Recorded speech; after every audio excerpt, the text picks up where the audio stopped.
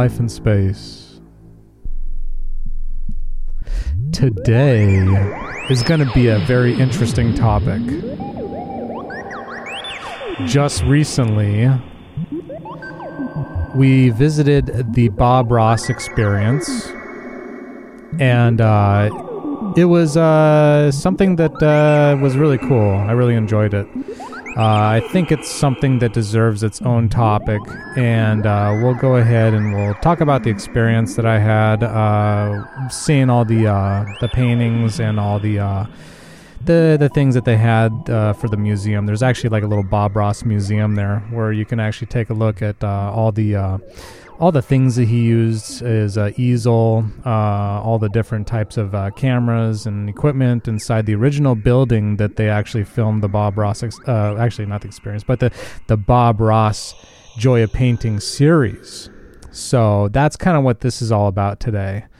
So if no one really knows what the Bob Ross Experience is, that is actually a museum that just opened up in Muncie, Indiana. And this museum is basically like a tribute to Bob Ross. And this museum has all of his original artifacts. It has even some stuff that you might not even have known about the TV show. And they put it all in one nice spot where they have these fantastic houses in this area that's right next to the Minnetrista Art Gallery. And the Minnetrista Art Gallery, that is where they have like some art exhibits that they kind of just put on throughout the year. And right down the street, literally like right down the street, you can walk from there and go to the original house where they recorded the Bob Ross TV show. Now, they called that the Joy of Painting series.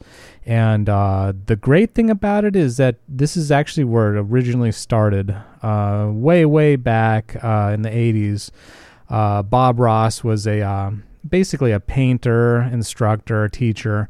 And they went to check to see if they can actually get, some sort of like exposure through public television in order to share the painting experience that Bob Ross had actually adapted from an original painter, Bill Alexander, who was actually on public television. So. And this is just a tribute, basically, of everything that he's done and all the different aspects of that. And I guess this episode, we'll just talk about my experience going there, I guess, and then we'll see where it leads to, if we're going to do some history stuff or talk about, some facts about it as well. I do have some information about it, so hopefully I can go through that and, talk about it, maybe come up with some opinions and things that I thought that were really cool about it.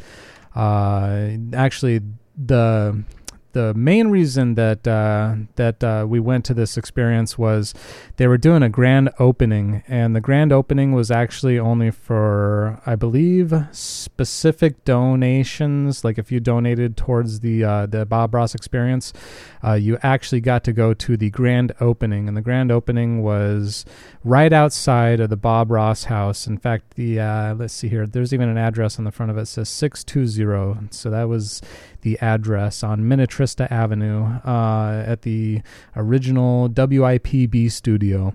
So this was actually pretty interesting. Now, when we rolled in Muncie, Indiana, it was actually really cold at the time. So the weather was a little bit chilly. So the timing was kind of interesting because, this was like at the very end of October, and usually it's not as chilly during that time, but maybe in Indiana it is. I don't know. I'm not really familiar with Indiana and the weather there. So it was very, very cold. We arrived at the Muncie Days Inn, and this place was actually kind of cozy. It's not the best hotel ever, but if you ever decide to go to Muncie, Indiana, it has some of the best rates, I guess, you can get in that area. And it's not too far either. It's only like a few miles down from the actual exhibit. And they have a whole parking area. It's right next to a big, looks like a fair where they have state fair, different, types of maybe events or whatever, and they have big fields out there, and there's grass and all that, and it's right across the street. Actually, there's these big, gigantic houses. I mean, these are like some really interesting homes. They're actually very big, like mansions almost. And there's a series of houses that actually line up along this avenue. So, the first day rolling in, it was on the 29th, I believe it was, of October. It was really, really cold. In fact, at first I wasn't even sure what we're supposed to do when we first got there. I think we were maybe an hour and a half, maybe 2 hours early.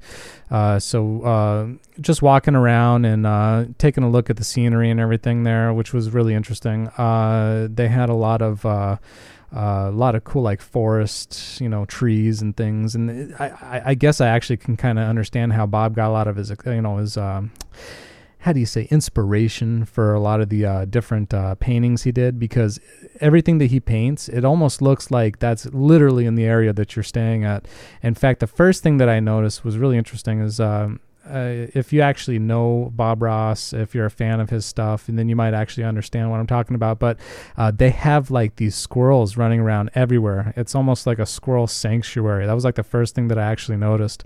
I thought that was really interesting when I saw all these squirrels just running around, eating, what are those things? Acorns. There's a lot of trees in the area, so there's a lot of deep forest. It's actually just in this one spot where these three houses are. And it's almost like as if, I'm not sure if, back in the day that there were this many squirrels, but whatever's going on there, it's almost like a squirrel sanctuary. They are everywhere, and it's really funny to see squirrels running around. So that was the first thing that came to my mind when I was walking around. And then, of course, seeing the house, at a distance coming down the road that you're walking down was actually fantastic. I mean, that was the coolest thing ever. You kind of knew exactly which house it was. It just kind of stood out. It's this big brick house, and it had obviously all these Bob Ross experience signs all over it. But still, it was just something to experience for the first time, just not really knowing where you're going. It's kind of cool. You kind of get a feeling that it's just really peaceful and a very, very nice atmosphere. So, it was really interesting to see all these squirrels running around. So I kind of got the idea that either if they had been local or if they were in that territory at the time, then Bob Ross found inspiration in these squirrels, because he had this pet squirrel that he always showed on TV called Peapod the squirrel. So I totally get the idea that he had these squirrels there, because they're just running wild all over the place. Unless now maybe because he was into nature and everything, maybe they turned into a squirrel sanctuary. I have no idea, but that was just very, very interesting. It was just one of those vibes you pick up when you first show up, and you just don't really expect it. And then you hear all these little on the trees, and it's really funny. You just see these big, they're huge too, these squirrels. Some of them are the size of cats. And so, I mean, the funny thing, it's even though this is just a sidetrack thing of the whole experience, it's almost like we're talking about the squirrel experience. But, yeah.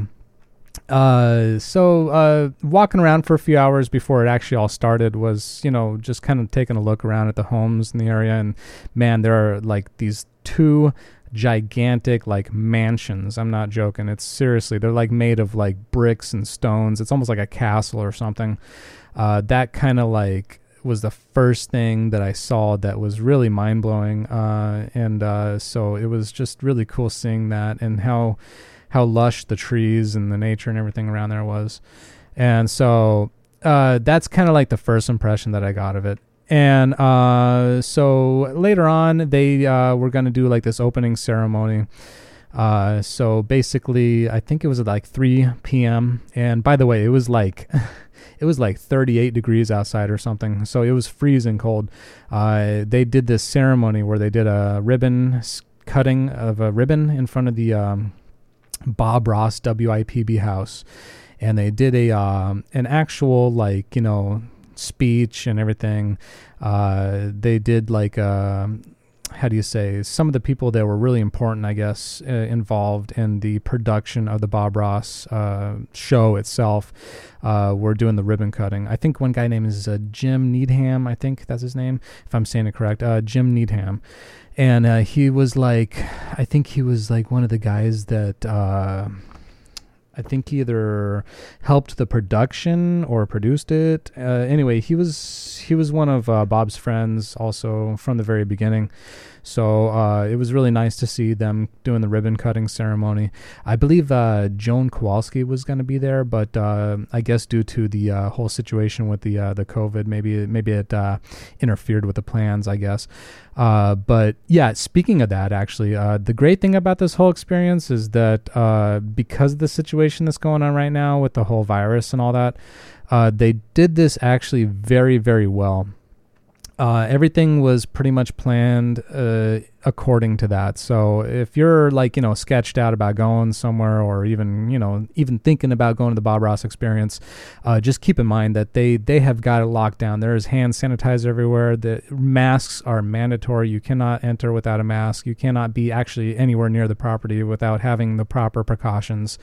In fact, going into the exhibit itself, they only limit like five to maybe 10 people per actual tour. So they basically run it in waves, and they sanitize everything like constantly. So the one thing that I was very, very impressed about the whole thing is they organized it very, very well, and there was nothing to worry about as far as I'm concerned. And for pulling off what they did, it was actually a fairly small group. We were probably two of like maybe less than like 60 people that were actually there, and we were very far apart as well. So that was cool that they were able to still do it, because we were worried that they weren't going to do it, and we were thinking it would be the next year in 2021. But they still did the grand opening in 2020, and that was on October 29th at 3 p.m. And so it was really cool witnessing that and seeing all the the people that were really a part of the whole thing. And there were some people that were actually there before we were, and I imagine they were either friends of the family or maybe they were people that worked in production. So they were probably the ones that were the top donators or people involved specifically with Bob Ross. Maybe they knew Bob Ross. So I believe the tier that we were part of, my wife and I, we were we were $500 donators. We both donated $500, so we got what they called the David Arquette painting experience. But unfortunately, David Arquette was supposed to do a painting class that I think it was on the 31st or 31st or 30th, but he wasn't able to make it until the 14th. I believe it was the 14th of November. So we did miss that, but we still did take a class while we were there. They were able to let us take a different class. So our package actually came with a painting class, which was kind of cool. And as for that, there were a lot of other things going on there besides actually painting and whatnot. They had like these talks, what do you call, not ceremonies, but they had like these talks where people from the actual show that were producing it or were part of it were talking about their experience with Bob and the different things that they encountered and the fun things that they were remembering about Bob and everything. So I thought that was kind of cool too. But we'll explore that a little further. I guess we'll do the opening for now. So let's see the opening. So they did a ribbon ceremony, and they had like this kind of like interesting what do you call, like thing off to the side where you can like have like snacks and things like that, which were very, very good. So that was actually kind of a nice little touch. I did not expect that. But as for that, they had us in groups before we can actually go in and experience the actual recording studio of the original. I believe it was up to they did half the series in this house and then half. I could be completely off on that, but they did do the very beginning series in this house, but then they moved it to a studio that was actually on the Ball State University afterwards, and they were actually in a real studio at that point that was on the the college. There's a big college there. If you're not familiar with Ball State University, it's actually the biggest thing in Muncie, Indiana. So there's like a giant university there where everybody goes to school and everything. And so they eventually moved the studio to the actual campus. But before that, it was in this house, this tiny, well, it's not really tiny. It's the studio. When you see it, it's pretty amazing that they could pull off a studio inside of this room, because this room is not much bigger than probably like a studio apartment, maybe. And they have 2 cameras, an easel set up with curtains that go all the way across, where the windows would have been. So if you ever watch the Bob Ross Joy painting, you'll notice that his background is completely black. And one of the reasons why they did this is because for purposes of Bob wanting to actually show you how he's painting and how the details are done and everything, they didn't want any distractions like paintings hanging behind it or any kind of anything that would take you away from his actual instructions and how he's doing it, because the whole idea is that you're supposed to be learning how to do the technique, not just a copy, but do a technique. So they thought it was a bit distracting to have something else in the background besides his paintings. So it's basically just Bob, easel, nothing else. So that was kind of interesting to find that, that was the purpose. That's what they were actually aiming for. So, and then when you walk in the studio, it's quite amazing. These cameras are they're like tanks. These things are huge. I think that I don't even know if they're on wheels. I think they're just stationed in one spot. They probably weigh about maybe, 600-700 pounds. Maybe they're huge. They're like television studio cameras. In fact, these are not the original ones though. They did tell us that the original cameras, they don't have those anymore. So they ordered these cameras. They are the exact same type of camera that they would have used in the studio. It's a Fujinon A18x8. If that, I don't know my studio cameras at all very well, but that's what it was. It was a Fujinon. I think it's a Japanese company. But they had this really interesting thing that was kind of cool inside the camera. If you look inside the camera where the viewfinder is on one of them, they have a video playing of Bob Ross. So it's almost like it's pointed at the easel where Bob Ross would be painting, but yet he's not there. But there's this kind of illusion that he's there. And I thought that was really interesting. It was a cool touch. That was really interesting that they did that, because you can hear his voice, so in the room that he was actually painting, and you can hear the video of his voice. And I thought that was pretty cool. And there's even these comments, these little things that they stuck to everything that's in this exhibit. It actually has facts and things like that you actually can read when you go into the exhibit with information about what was this used for? What exactly are these things? What does that relate to him or, his life and all that? So there's one on the camera. Let me see. It says 3 cameras filmed the joy of painting. Now, this is the funny thing, too. And I actually talked to somebody at the Bob Ross experience. And they said that there were 2 cameras. But Bob, for some reason, and I this is what they told me. I'm not sure if it's a fact. But Bob always liked the idea that there were 3 cameras in the studio. So maybe when they had the main studio, the one in the campus at the Ball State University, maybe they had 3, but the original one, I don't think they had 3 cameras. I think they only had 2 cameras, but Bob always liked the idea of having 3 cameras as a part of the show. So I think they listed, even in the first original series, that they had 3 cameras, but I'm not 100% sure on that, but that's just what I heard. But it says 1 camera person, held back for wider shots, while the other zoomed in for close-ups. The 3rd camera was locked in place. It didn't require an operator, but in later episodes, a 3rd camera person's name appeared in the credits. Bob wanted the Joy painting to be a 3-operator show. So that's what it actually says on the actual camera right there. So he wanted it to be a 3-camera show.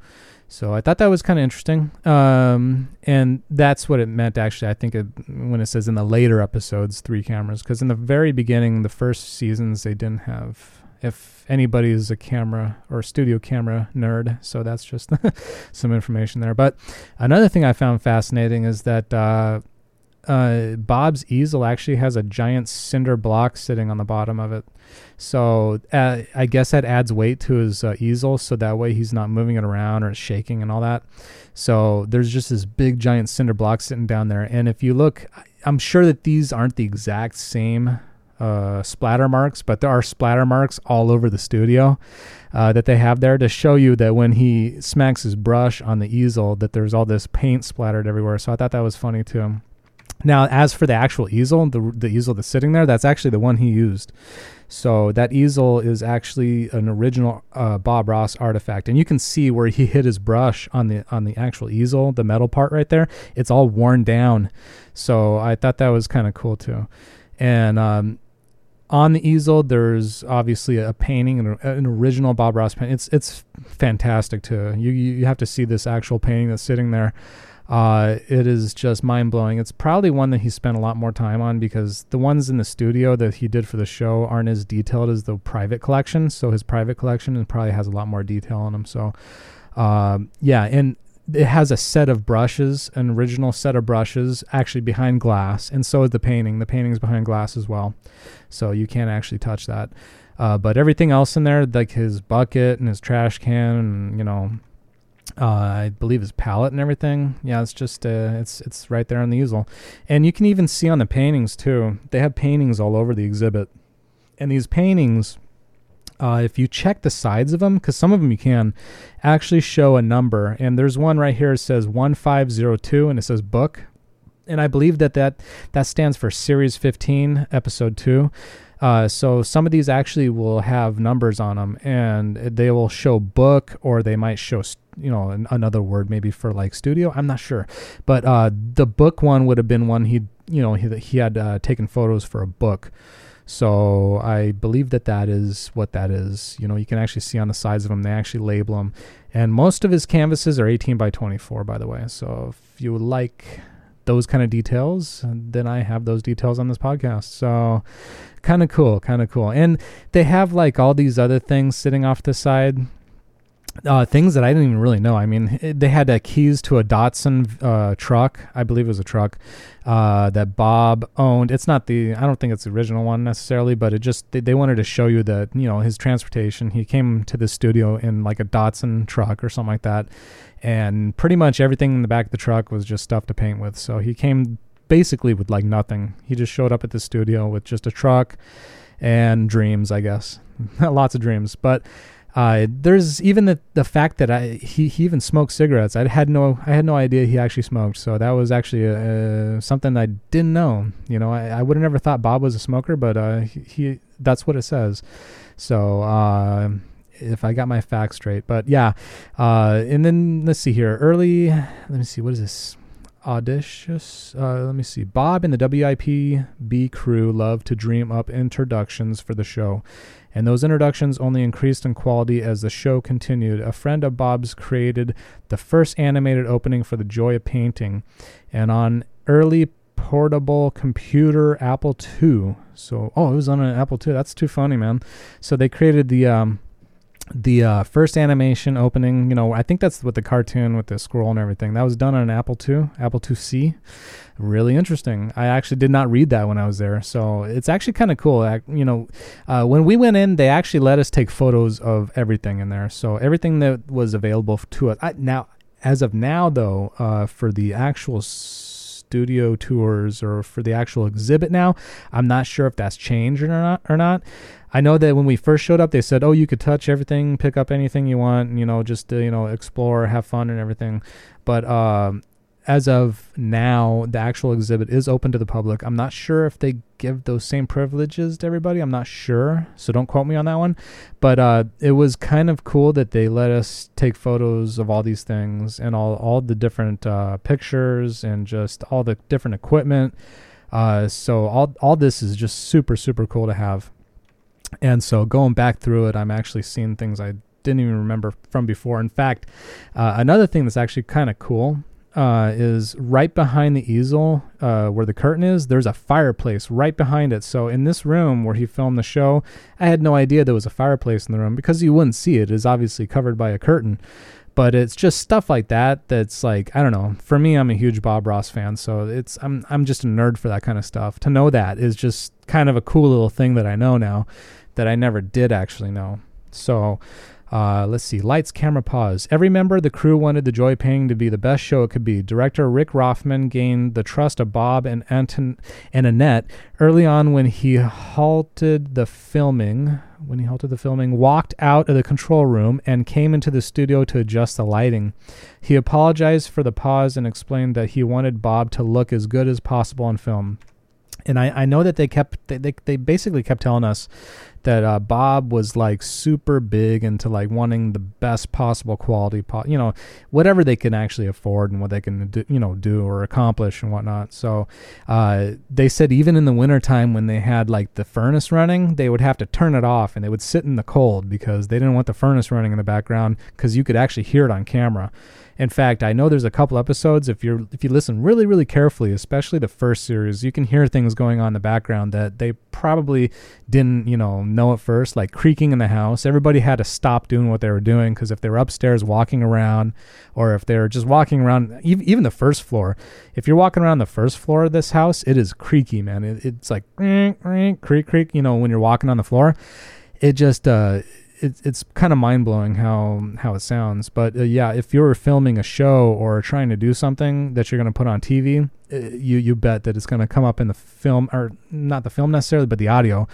It'll come up in the audio when you're recording it. So those are just some things that they keep in mind when you're doing a show. That's what they were thinking of. So every little detail, every little thing, it's definitely been thought out very, very, very thoroughly, especially by Bob. He was very into doing this. So, and the one thing that's really cool too, when you first walk in, there's this like golden framed picture in the middle where the staircase is, and it is just the most fantastic painting of just a big wave coming up onto shore, and like there's these clouds in the back, and it's quite amazing.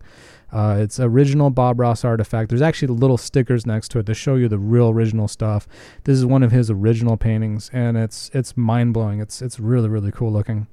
So that was really, really cool to see. And then, of course, they had like some paintings that were done by the staff and some paintings that they probably had by that were donated by people that are, CRIs, they call them CRIs. Those are certified Ross instructors who know how to do the painting style or the technique. They teach people how to do it. So there's even paintings that are donated there as well. And let's see here. Yeah, there was just a whole lot of cool stuff, man. I mean, there's even a little plaque in there that were dedicated to people that donated. There's people that from Twitch that donated, from Jim and Linda. Let me see, Indian Arts Commissions, Indiegogo supporters. Those are the people that actually, that's where I found out about it. It was from Indiegogo, and that's how I found out about the Bob Ross experience. And I was hoping that they would raise more money, though, because they were trying to hit a goal of like 20,000, I think, or maybe it was 200,000. I forget. And I was thinking they would hit it really quick, but it took them quite a while to get it. I don't know if they actually hit the numbers that they were supposed to, but they obviously got a lot of donations. They had to, because there's people who have given gifts of over 250,000 and up. So those are the premier supporters, and I believe those are the people that were in there before we were, of course. I mean, $250,000 is quite a bit, especially for something like this. It's amazing that people actually showed up and took the time to show their support and everything. And let me see, the Ball Brothers Foundation, the leadership supporters, I guess gifts of 50,000 to 249,000. Presenting supporters, 25 to 49,000. So Joan Kowalski, Walt and Annette Kowalski, Jim and Linda Needham, and Twitch. I guess Twitch did like I believe it was like maybe like they raised money, I think, for it. And there were actually some people from Twitch actually at the experience. So those were some certified Ross instructors that were there. And of course the Indiana Arts Commission, Harry and Janet Kilsman Fund or Keitzman Fund. I don't know. Anyway, so a lot of people donated. That's basically what I'm trying to, I guess, put out there. And of course, this is all done on the Ball family. There's actually these homes that were actually owned by the Ball family. I guess if you ever heard of Ball mason jars, and obviously Ball State University, it's got to be a whole family owned area. So Lucius L. Ball home is the one that's actually, let me see, is that the one that's, yeah, that's the one that they actually, I believe, filmed it in. So, and there's another house right next to it as well, unless, no, that can't be it. There's another house right next door to it. I wish I had the map in front of me, but they had a map that actually shows you which house is which. And I believe the Lucius L. Ball home is the one next to it.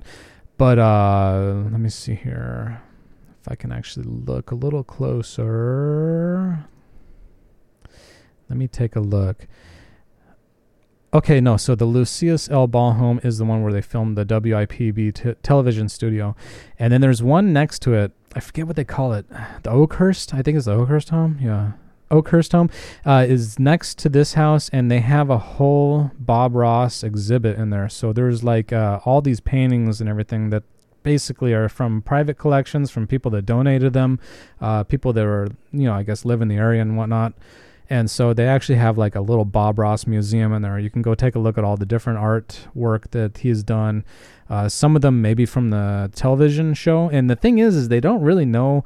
I mean, they have so many of them. There's probably, I've heard rumored of over 30,000 paintings. So that he's actually done for the TV show and just his private collection and everything. So that's a lot of paintings there that Bob has done. And so some of them, they don't actually know which ones are from the show, which ones are from a book, which ones are this and that.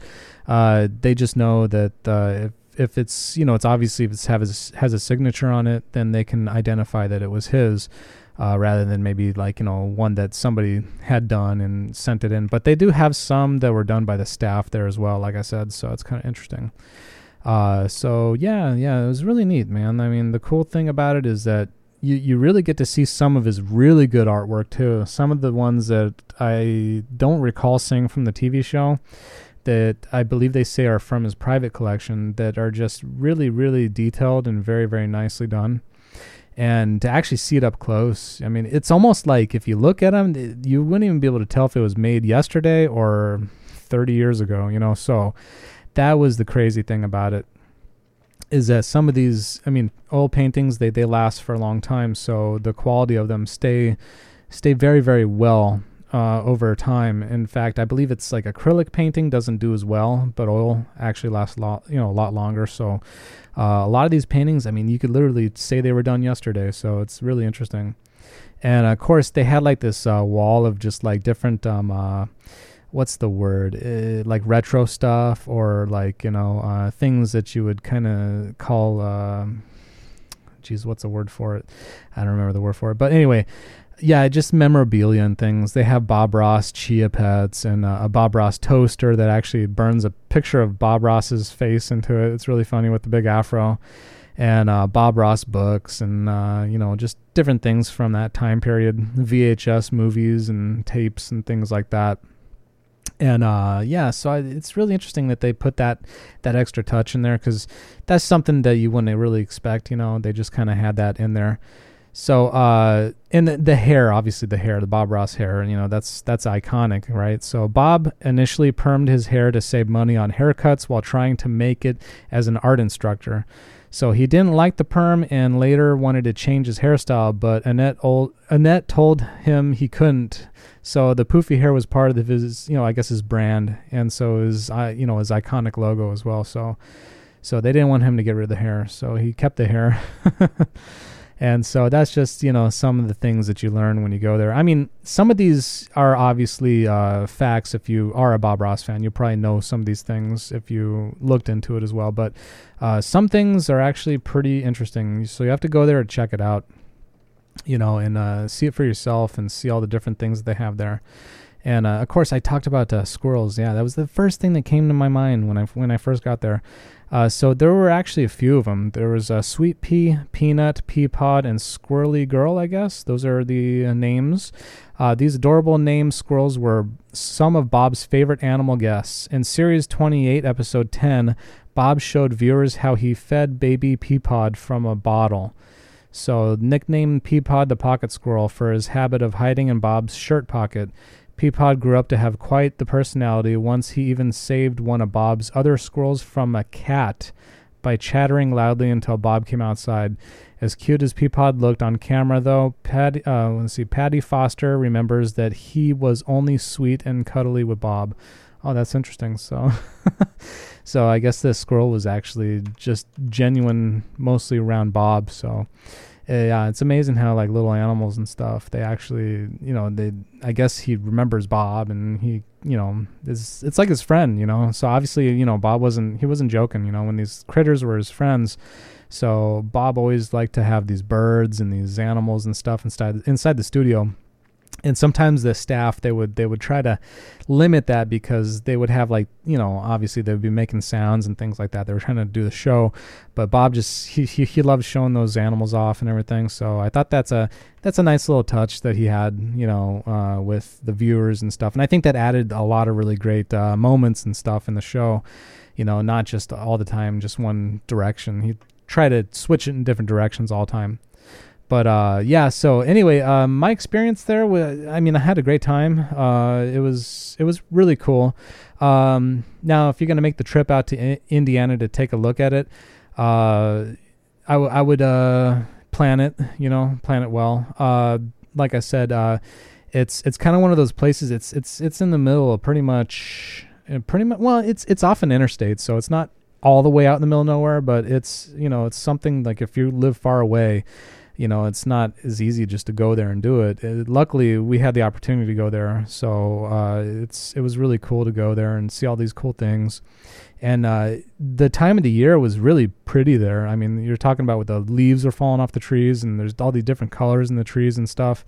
And they did this on Bob's birthday, so that's kind of one of the reasons why they did it at this time, is because Bob's birthday was coming up. So they wanted to do it on his birthday, and so they did.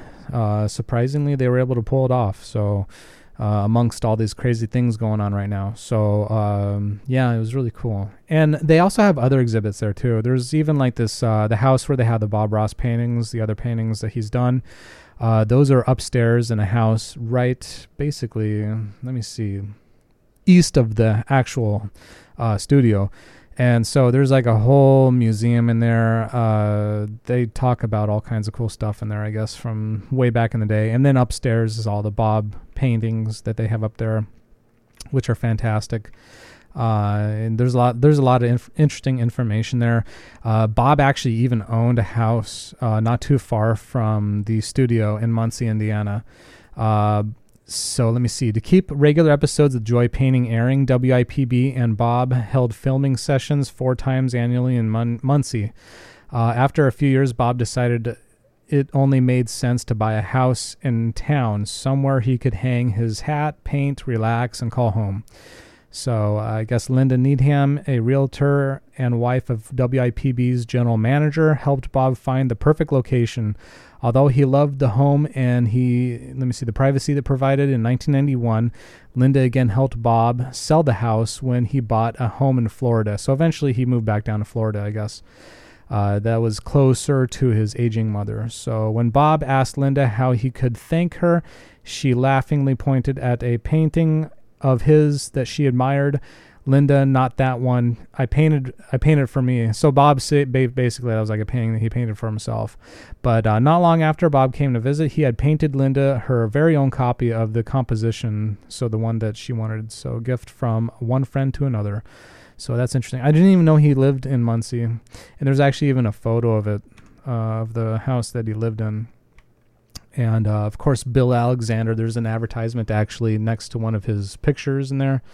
The Happy Painter. So let me see, Bill Alexander presents Bob Ross, the Happy Painter. And Bob Ross was the one that he learned the technique from. So he took a Bill Alexander class. And that's actually the one that Annette was actually trying to go do in Florida. I believe it was down in Florida when Bill Alexander was doing the classes. But instead, one of his instructors, Bob Ross, was the one that she took a class with. And basically, the friendship just grew from there. And then eventually they thought of doing like a TV show. So that's kind of how it all started, I guess. So there's actually even a phone number on there. It's too funny. And and there's squirrels everywhere running around. Oh my gosh. I can't stop talking about the squirrels. The squirrels are really cool. But Bob was into a lot of cool stuff. He was into helping people. Habitat for Humanity, the greater Muncie, Indiana area. So they were building homes and doing all kinds of stuff to help people. So Bob was always an activist in that kind of stuff. So, yeah. And not only that, he went to, there's this place, Grand Ole Opry or something like that, I think, in Tennessee. Probably it's probably somewhere near Nashville. They did a show for a guy, one of his favorite country artists. I forget the guy's name. It skips my mind. But they did a painting session with him. And so that was one of Bob's favorite experiences, going to the Grand Ole Opry, or I believe they had a theme park there too. So he really enjoyed that. There's a photo of him eating pizza there. So that's kind of cool. So that was kind of cool to see, like, personal photos and things of Bob and, his manager and all that. Producer or manager? I think he produced the show. Jim Needham. General station manager. Okay. So to clear that up, Jim Needham was the general, station manager. So, yeah, that was pretty cool. Let's see. From 1983 until 1994, The Joy of Painting was filmed in Muncie. So those were the years from 1983 to 1994. During those years, the community embraced the show's star, Bob Ross. In turn, Bob became to adore Muncie and the surrounding region. The television artist owned a home in the community and quickly found himself surrounded by friends and students. So he must have had a lot of students. In fact, there's even a Muncie mall. There's a mall there, and apparently that's the same mall where he used to do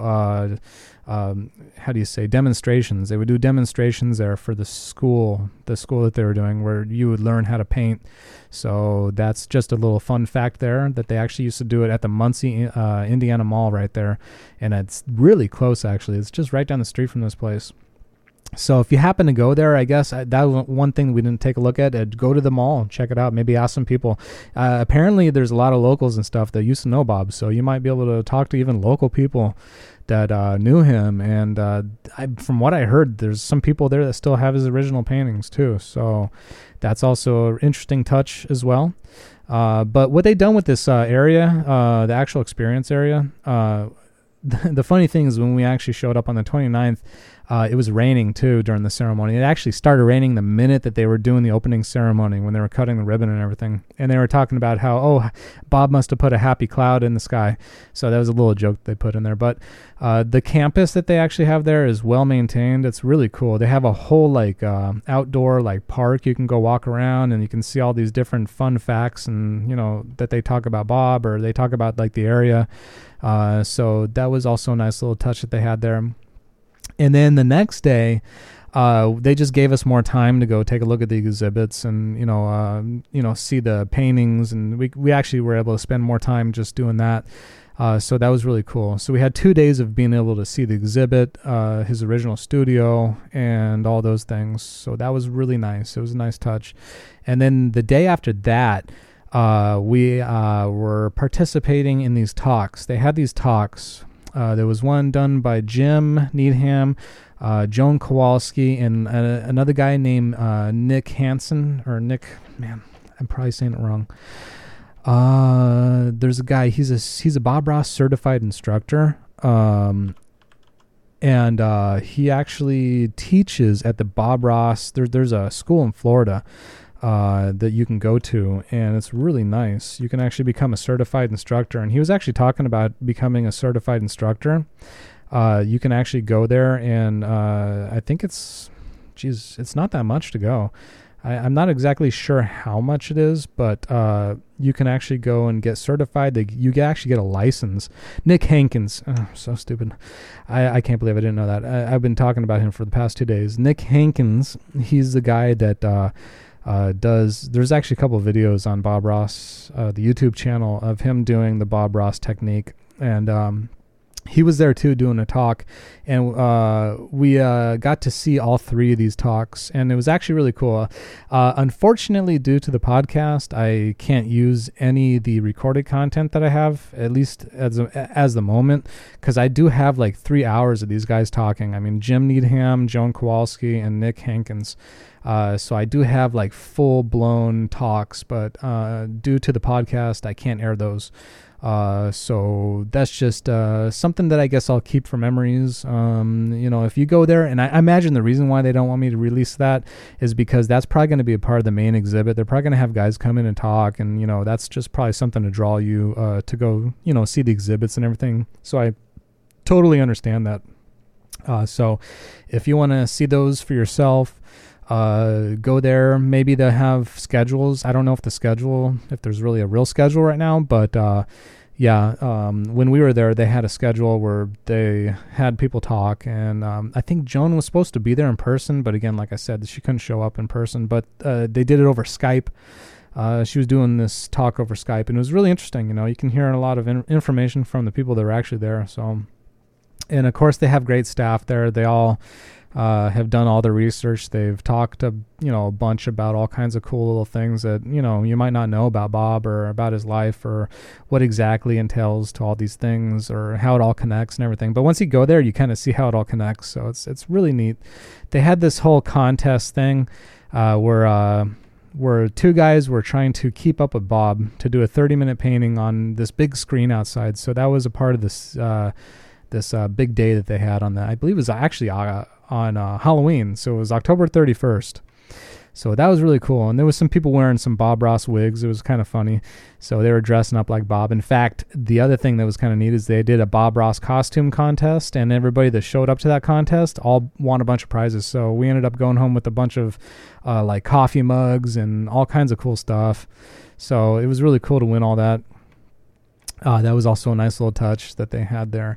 And, of course, at the very end, my wife and I did a painting. We did a Bob Ross, class. It was ran by a certified instructor.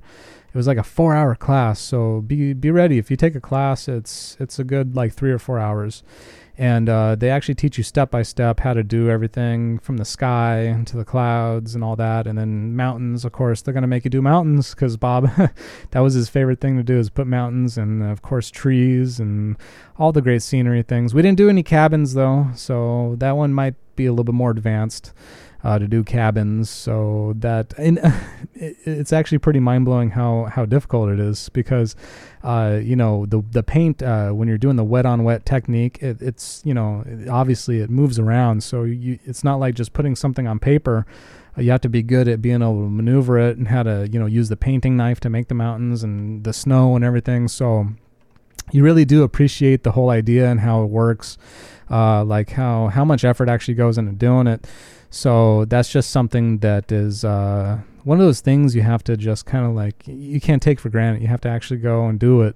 So it's always fun to try it. You have nothing to lose. Just go and do it. It's really fun. So you can actually take a class. I forget how much it is, but it's not that much, actually. I think it's only like $75, I think. And then, like I said, it's a 3 or 4 hour class. And so you can do that. They probably still going to be doing classes. So I don't know, again, like a schedule or anything. So you can always go to the website, theminatrista.com, I believe. There's a website. I'll link them in the podcast and everything if anybody's interested in going there, or, Bob Ross links and whatnot. I'll put all those things in there as well so you can take a look. But yeah, Muncie, Indiana, man, it was interesting. At first, when we showed up to Muncie, I wasn't quite sure what to expect. So, but once we got, kind of familiar with the area, I guess. We kind of got familiar with the area. The only places I really went there was to get like maybe some groceries and things like that from the Myers. They have a big Myers really close to the area. So yeah, that's pretty much it. There was actually a really interesting like golf course right across from the hotel, so that was kind of cool. But we didn't go take a look at that. But there was some people actually playing mini golf there, and of course, while I was there, only about an hour up the road, there is the Sweetwater Sound Inc. So there's the main warehouse and the main campus of Sweetwater. So I went up there and took a look at Sweetwater as well. I thought that was really neat. They had a really interesting atmosphere up there. They actually have a PBS ran, I think, station at the Sweetwater campus. So that's actually was pretty interesting. I asked them about it too. I asked them if they had any connections with Sweetwater, but they didn't really know. But they actually have their own PBS, public broadcasting, like van. So I believe that they have something to do with it. But yeah, Sweetwater, that was really neat too. So if you're ever in the area, go check out Sweetwater if you're into audio gear and everything. So that was kind of a little fun touch as well. They even have like a museum inside the Sweetwater campus of like how the guy started Sweetwater out of basically out of a van. He had like a portable recording studio in his van, and then it just turned into like this big company. You know, they're huge. I imagine they have accounts all over the world. Anybody that runs a TV show or runs any kind of publication or something like that probably gets all their stuff from Sweetwater. I imagine it, but yeah, as for that, the Bob Ross exhibit, it was great. It was great. I think it was like a 3-day thing for us. There was a 4th day, but they were just doing some extra talks. We already saw the ones that they had planned, so they might have just did like a repeat of that. But as for that, it was quite an experience, I guess. You know, it was something that, you know, it's hard to kind of do once in a while, because you kind of think of a vacation as like something that you go and you do, you have fun and all that. And, you know, this was actually kind of, you had to put a little bit of work into it. So, you know, going to see something and planning it out right and everything, and doing it obviously safely, you know, because of the whole virus thing going on right now. So, but it was totally worth it. And the exhibits, I don't think it's that expensive to get in. So it's definitely money well spent if you're a Bob Ross fan. If you don't know who Bob Ross is, or you're not quite a fan of Bob Ross, I don't really know if that's something that's going to be, you know, something you're going to, you know, quite understand. But I thought it was really cool. You know, I mean, I remember when I was just a little kid. I mean, I must have been like 5 or 6 years old. Must have been like around like 1990 or something, 1991.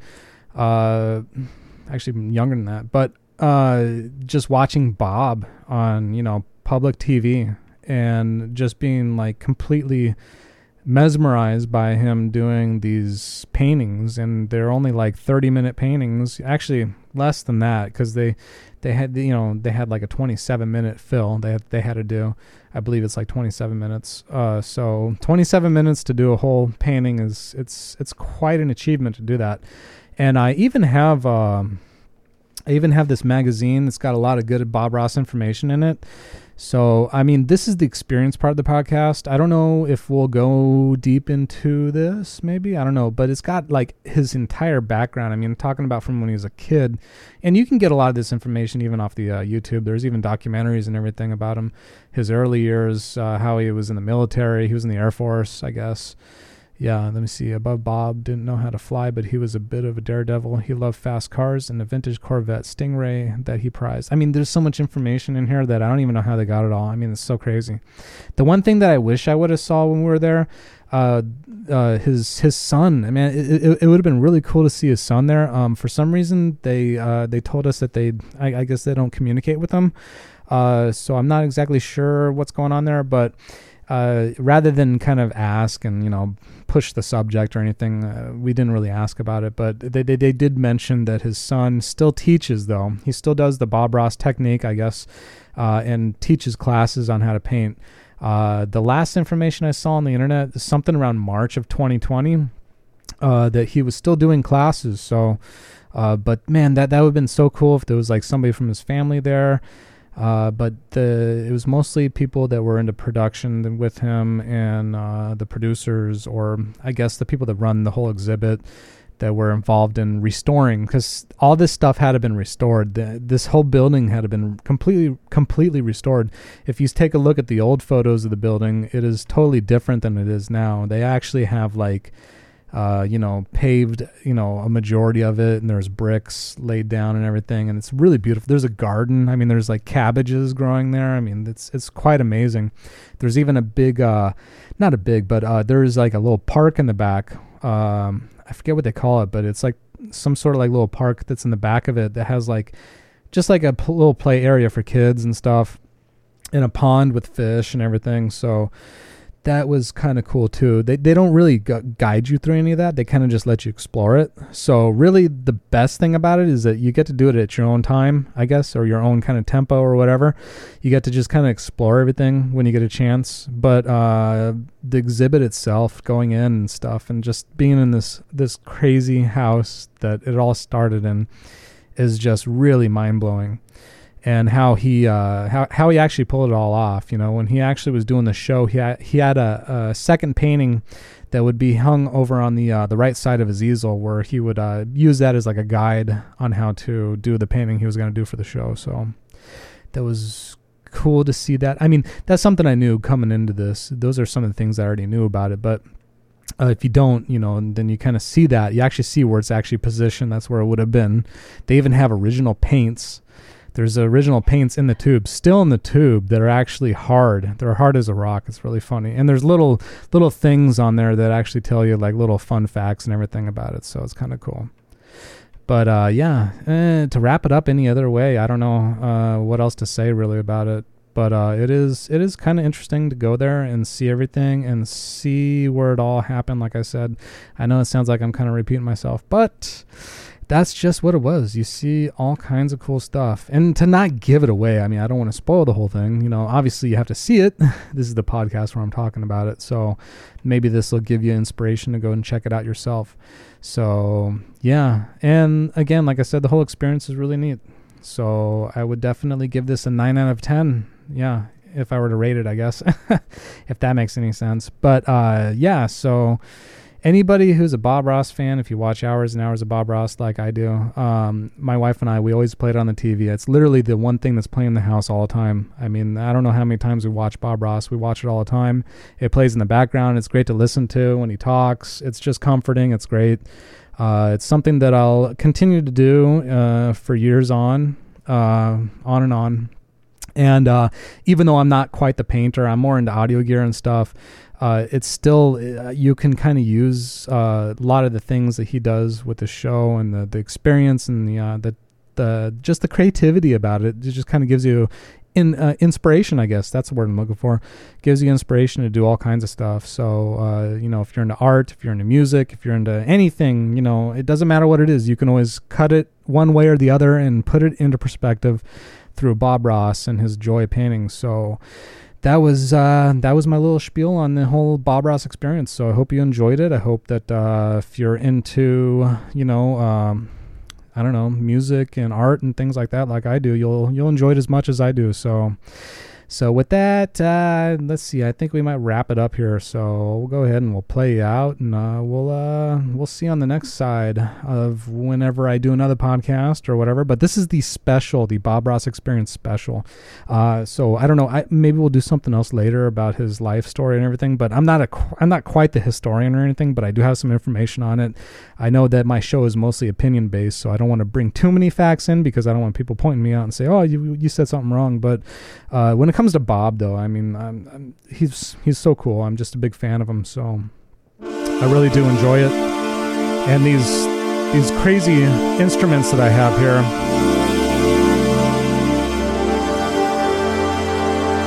this horn ensemble, which is really cool, is something that we'll talk about in later episodes. That is really awesome. I really, really dig this. It's like a, what do you call, orchestra essential pack that I got. It's fantastic.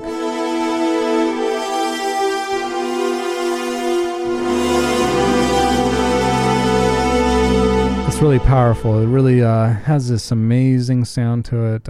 It's really cool what they've done with sampled bass instruments. So yeah, that is something really, really cool. I'm going to dig deep into. Hopefully we'll do a whole special on that. So yeah, that's just what happens here on the show. So we'll leave you with some beeps from an old song I did, man. This is old. I mean, it's not really a song. It's just like some sounds and stuff. But with that, I'll go ahead and sign out. So thank you for enjoying the show. If you made it this far, then I'm proud. So thank you, and we'll just sign out. Thanks.